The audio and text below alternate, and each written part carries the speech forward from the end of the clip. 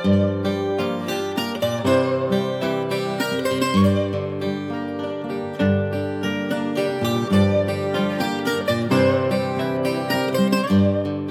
começar o episódio, vamos localizar-nos. Estamos um português e um grupo de internacionais. E há sempre a clássica pergunta. Qual é o prato típico português? O prato. Esta pergunta vem claramente de pessoal que não percebe nada de culinária. Pois, eu olho. Qual é que é a comida de Portugal, principal de Portugal? Sei lá, eu sou do Norte, mas já tens tantos, olha, tens o arroz de cabidela, tens o cozido à portuguesa, tens lá por baixo, tens os torresmos e tens, olha... Mas é sempre aquele... O português é sempre o Chico Esperto que vai responder.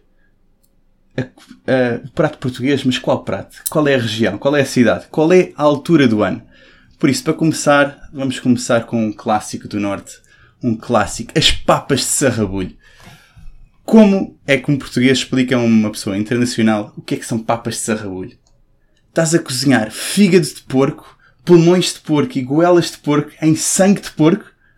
Pá, isto é mítico. Isto é viking. Isto é um prato viking. É mais a português, não é a viking, é a lusitano. Depois tens a clássica derivação, o arroz de sarrabulho. Mas as papinhas são melhores. Mas as papinhas têm aqui o bofe, o pulmãozinho. O bofe. Ai, que bom.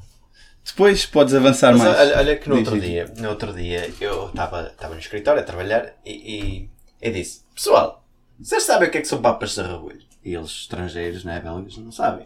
No, I don't know. Vou-vos mostrar aqui uma foto. Mostrei-lhes uma foto de papas de sarrabulho e eles: looks like stoflace. Stoflace, só para quem não sabe, é uma espécie de um estufado de carne em que eles cozinham a carne em cerveja até aquilo se desfazer e depois tem assim um aspecto como as papas de sarrabulho. Estes gajos estão muito enganados. Falta o ingrediente clássico que é o sangue, não é? Pois, que isso só nós como portugueses é que sabemos utilizar isso. Mas isto, há muito pessoal que vai para a Ásia assim, e vai fazer aquelas viagens internacionais e depois tipo vem dizer, provei insetos e não sei o quê, mas basta fazer uma viagem para Portugal e vamos perceber que em Portugal somos muito mais agressivos em tipos de comida do que ir para a Ásia. Comer um inseto é uma cena que é tipo, provas uma vez. Mas comer papas de sarrabulho, comer sangue de porco como prato tradicional, é excelente. Assim, um inseto pode-te matar, mas isto arruma-te por uma semana. Depois tens mais. Isto, os papas de sarrabulho são... Tens o bucho de porco. Só o nome bucho. É tipo... basicamente é pegares num porco, matares, pôres a carne dentro do estômago. Basicamente é encheres um balão de estômago com carne de porco.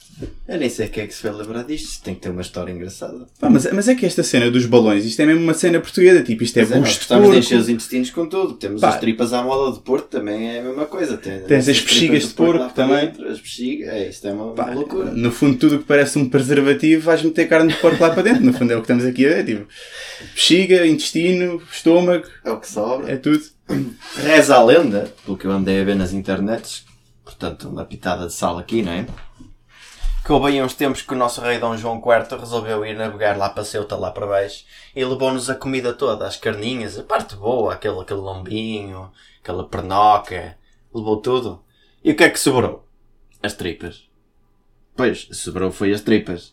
E o que é que o português fez? Cozinha as tripas, mete as tripas com farinha lá para dentro e enche aquilo, e pronto.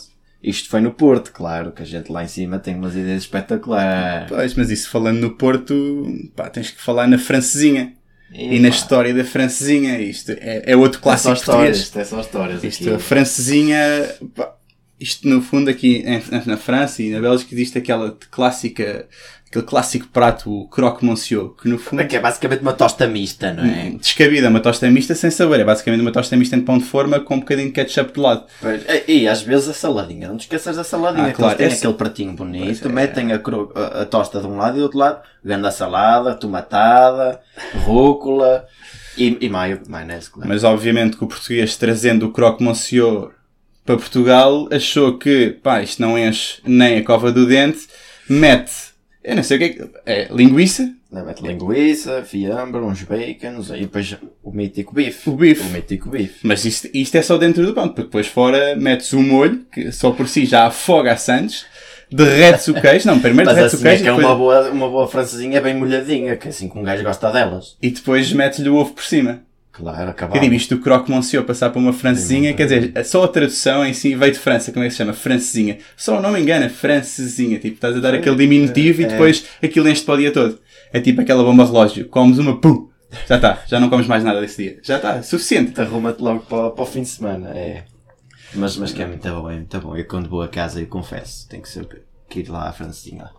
Porque Pá, mas a isso... vida não é nada sem uma francesinha. E isso, continuando na parte no norte, dou-te um prato aqui, o laburdo.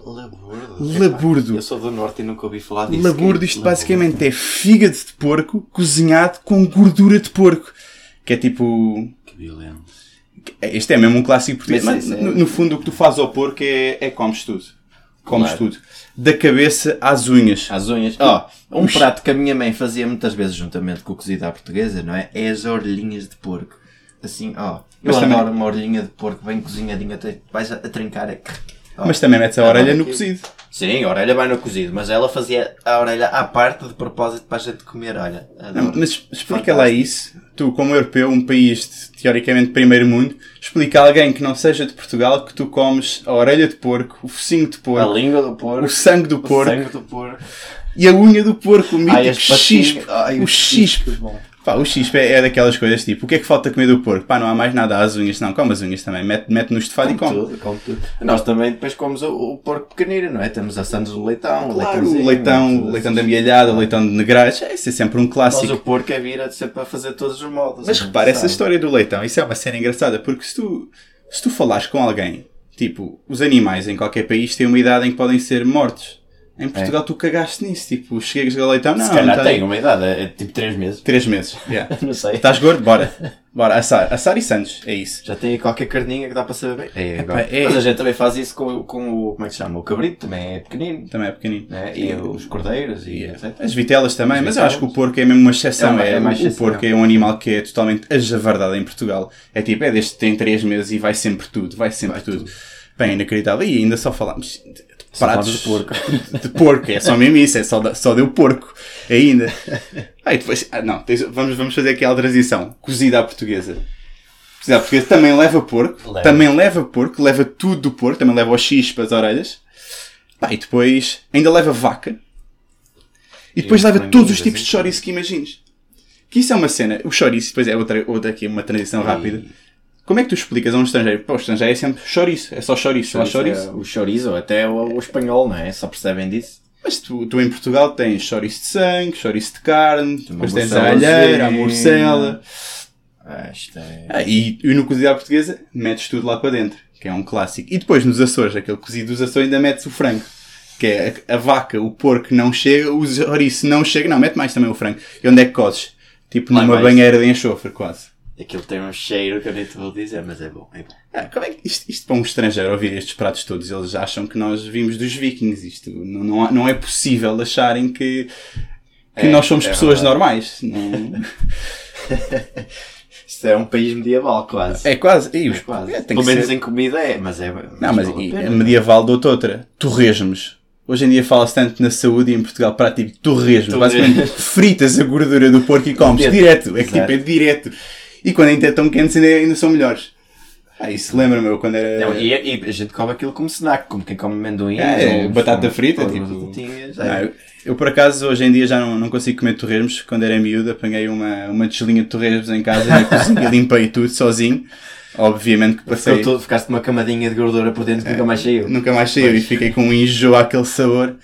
Mas é um props para aqui para os torresmos que isto é excelente. Isso é muito bom. Mas é mesmo só de longe a longe, tipo 3 em 3 anos ou assim, que isso é... É muito duro. Mas isto, a gente está aqui a falar e ainda só falámos da carne. Mas há aqui uma cena que eu tenho que fazer uma Tens de menção. falar? Tenho que falar. Lampreia. Lampreia. Quem é que se lembrou de apanhar uma lampreia? É que aquilo tem tantos dentes. Não, procurem no Google, lampreia. Não, isto é lindo. Quem é que olhou para este animal e pensou, não, isto fica bem no arroz? Isto bem cortadinho ali, virado, cozido com um bocadinho de arrozinho, ó. Quem é que se lembrou disto? Não entendo. Acho que em Portugal somos mesmo... somos medievais na comida que ainda A fazemos. gente cozinha qualquer coisa que apanhava, não é? Se vier do mar, da água, a gente cozinha tudo. Mas também depois essa cena, apanhas do mar, faz tudo. Outra menção. Lulas recheadas. Isto vai no seguimento de encheres tudo o que apanhas. Tipo, basicamente tens lulas, que em si, por si só já é um prato bastante agradável, mas o português o que é que olhou? Lulas. Pá, isto parece uma cena boa para encher tipo balão. É a bexiga, é o busto, não, mas ainda adicionas as lulas. E o que é que enche as lulas com? Chouriço, que já por si só é um enchido, que é uma coisa que já é cheia por si. Portanto, tu metes dentro da lula uma cena que já é um balão em si próprio. Basicamente um Inception, de enchimento. Nós já fazíamos o filme antes do filme ter saído. E é isso, mas pá, não estou aqui a lembrar-me, deixa cá aqui, olhar aqui para as notas, que um gajo tem que fazer notas para estas coisas. Mas nós ainda nem sequer chegámos ao tópico do bacalhau. Estamos aqui a falar do resto, uma coisinha de cada vez, porque daqui um bocado o bacalhau... Sim, mas o bacalhau é aquele prato português que eu não acho que seja difícil explicar. Normalmente, voltando um bocado atrás, quando te perguntam qual é o prato nacional, é bacalhau. Sim. É fácil dizer que é bacalhau porque a gente cozinha de mil maneiras diferentes. Pronto, mas acho que é uma forma um bocado redutora de olhares para a cozinha. Por isso é que eu nunca gosto de dizer o prato típico é bacalhau. Não é mentira. Porque tu tens um prato típico quase por cidade e depois ainda lhe dás um prato típico por cidade e por altura do ano. Portanto, tens pratos para o verão e pratos para o inverno, porque estes pratos que nós falámos, quase todos são pratos de inverno. Isto é tudo prato de inverno. Olha, comer agora um cozido à portuguesa a esta hora com este calor 30 graus aqui. Pá, não, ficava para a semana toda. Duríssimo. Muito duro. Mas... O que é engraçado é que nós somos um país à beira-mar, relativamente quente, e temos uma quantidade de pratos de inverno que é uma dureza. Sim, é verdade. E se fores comparar com outros países, por exemplo, a Grécia, especialmente a Grécia, que é um país que é quase composto por ilhas, e os pratos típicos raros são os que contêm peixe.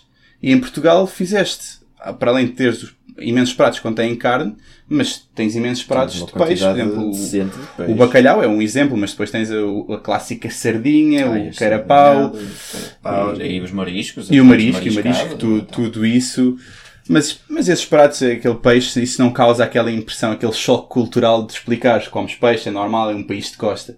Mas aquilo que nós fazemos à carne e ao porco, isso é inédito. É inédito. Eu acho para o estrangeiro, eu acho que muitas destas pessoas agora está na moda ir a Portugal, não é? Vão lá, experimentam os clássicos, mas não têm a mínima ideia do que é que a gente acabou de falar. Por acaso, há uns tempos atrás, não sei se te lembras, fizeram os top 7 da gastronomia portuguesa. Foi? Mas o que eu acho é que deviam candidatar-se como gastronomia portuguesa a património da Unesco. Toda ela em si, porque já metemos o fado, porque não é gastronomia. Exatamente. O fado e o canto alentejano também. Pois, e canto alentejano. E este ano ganhámos a melhor árvore da Europa também. Por isso, já que nos candidatamos a todos esses prémios, eu acho que a gastronomia portuguesa merecia um património Unesco. Mas estamos aqui a ver agora as maravilhas da gastronomia, as 7 maravilhas da gastronomia. São todas uma maravilha. São boas, mas falta muito. Mas falta muito, quer dizer, temos aqui o que estamos a ver é sardinha assada, queijo Serra da Estrela, pastel de nata, leitão da bairrada, caldo verde, arroz de marisco e alheira de mirandela. Sim senhor, mas isto há muito mais para onde escrever. Mas não havia de ser as 7 maravilhas, era as 70 maravilhas, pelo menos. E se conseguisses meter em 70? Pois, metias uma boa parte. Eu acho que conseguimos encher uma boa parte. Mas eu acho que fica aí para um ouvinte que consiga uma candidatura à Unesco, eu não sei como é que se chama, é património... não é património cultural, é património imaterial da Unesco, a gastronomia portuguesa como um todo. Era. Acho que era de valor. E estamos aqui a falar de carnes e comidas, pratos principais. Já falamos dos pesados, nem tocámos no assunto das sobremesas. Mas eu acho que calhar guardávamos para um segundo episódio. Eu acho que isso dá pano para mangas para pano para mangas. Eu também acho que sim. Mas as sobremesas, digamos, Portugal é aquele país que faz uma sobremesa de ovos e açúcar e tem 1000 receitas para ovos e açúcar e são todas boas. Mas vamos guardar este tópico para não... Tem pano para mangas, é verdade. Eu lembrei-me que aqui o pastel de nata com umas 7 é verdade que é uma das maravilhas e aqui toda a gente gosta. Eu vou ali ao mercado à sexta-feira comprar pastel de nata para levar para o trabalho, que o pessoal adora pastel de nata. Atenção, pai. Claro que são congelados, não valem nada. Mas enganaste, não é pastel de nata, é pastel de Belém, é diferente. Sim, a sétima maravilha é o que faz parte das 7 maravilhas. Exatamente. Sim. Não vamos aqui enganar o pessoal que está a ouvir. Não, pastel de Belém. Peço desculpa às outras, mas o pastel de Belém é aquele top 1 intocável. É um pódio só para ele, nem sequer vale a pena. E devo dizer que eu quando estive em Lisboa, eu comprava quase todos os dias pastéis de nata, porque o simples pastel de nata, não o de Belém, o simples pastel de nata em Lisboa já é melhor do que no resto do país. Na minha experiência. Não vou negar Eu fico sempre um bocadinho desiludido quando chego a casa, em Vila de Conde, e digo, mãe, trouxe um pastel de nata, assim, fui buscar à padaria, dou uma chinca, e pá, é bom, claro, saudades, mas não é a mesma coisa. Mas é que estavas a dizer, comer cá fora quando vais ali ao mercado e vais buscar uns pastéis de nata, não é a mesma coisa. Pá, engana, mas não é a mesma coisa. Não vamos aqui estar com cenas, não é igual. Mas eles aqui gostam muito de pastel de nata. Foi uma boa importação.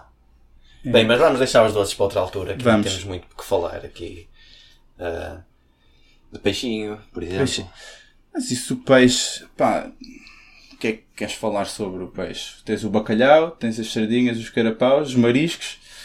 Queres fazer um grande resumo. Um grande resumo, é isso. Mas... Pronto, está bem. Peixe se calhar é assim bastante normal. Sim, acho que o pessoal nunca... Pá, é aquela cena do... até vocês têm o bacalhau e o peixe galhado e tal. Nunca é aquele fascínio. Eles sabem que é bom, porque é fresco. Pois, mas é isso. Eu acho que isso é parte boa do peixe em Portugal. Tu vais a qualquer sítio na costa, pedes o prato de peixe e é sempre fantástico. É sempre muito bom, porque é bem fresco, acabadinho de apanhar ali do Atlântico, aquele oceano fresquinho. Enquanto que se for... Aqui não arranjas um peixe decente. Não, mas à beira da costa também... É uma coisa que em Portugal tomamos por dado, por certa e por dado, que é ter peixe, mas uma pessoa que vive aqui na Bélgica, por exemplo, não há peixe fresco, é um produto de luxo, no fundo. Pois é. Quer dizer, em Portugal começa já a ser um produto de luxo. Mas eles também vão daqui para lá e vão com uma dada, com a ideia pré-feita de vamos a comer peixe, que aquilo do peixe é bom. Yeah. Quando temos, no entanto, estes pratos todos. Eu acho que uma coisa muito engraçada é que nós portugueses, nós gostamos é do resto, não é do peixe. Nós gostamos é dos outros pratos, aqueles que não cabe do estômago por 3 dias. Esses pratos é que são memoráveis. O peixe te comes um, no dia seguinte estás com fome. O problema é que nunca comes só um. É aquela clássica conta portuguesa. Portanto, se tens 5 pessoas à mesa... Quantas sardinhas é que vais comprar? Fazes por quilos, são 5 quilos, é sempre 1 quilo por pessoa, pode sobrar, mas raramente sobra. E isso é outra questão, é a maneira como nós olhamos para a comida e as quantidades que trazemos para casa. Isso é outro clássico dos portugueses, é como é que nós fazemos compras, especialmente para grupos. Acho que isso sempre à grande e à portuguesa. Pois. Mas isso é outro tópico que podemos abordar mais tarde, é a maneira como nós olhamos para uma refeição familiar. Sim. Só em si tem muito para falar. Tem muito para falar. É isso, eu acho que para o episódio 0, o que é que achas? Abordámos aqui o bom e do melhor que há em Portugal. Sim, acho que temos aqui... Tem aqui uns exemplos que se calhar não falámos, mas não faz grande falta. Não faz grande falta, não. Vamos concluir o episódio. Sim. Episódio 0, primeiro treino. É isso. Vamos ver. Espero que seja bom. Sim, uns 20 minutinhos simples. É isso. E se tiverem sugestões é escreverem na caixa de comentários do SoundCloud. Sim. Ou no Facebook, no Instagram. E Twitter. É isso. Esqueça o Twitter da PBLux. Sempre o Twitter. Mas está tudo na descrição do podcast. É seguirem esses links. Vejam isso, deem sugestões. Todo o feedback é apreciado. E a gente vai manter-nos dentro do loop. É isso. Pessoal, até para a semana. Tenham um bom.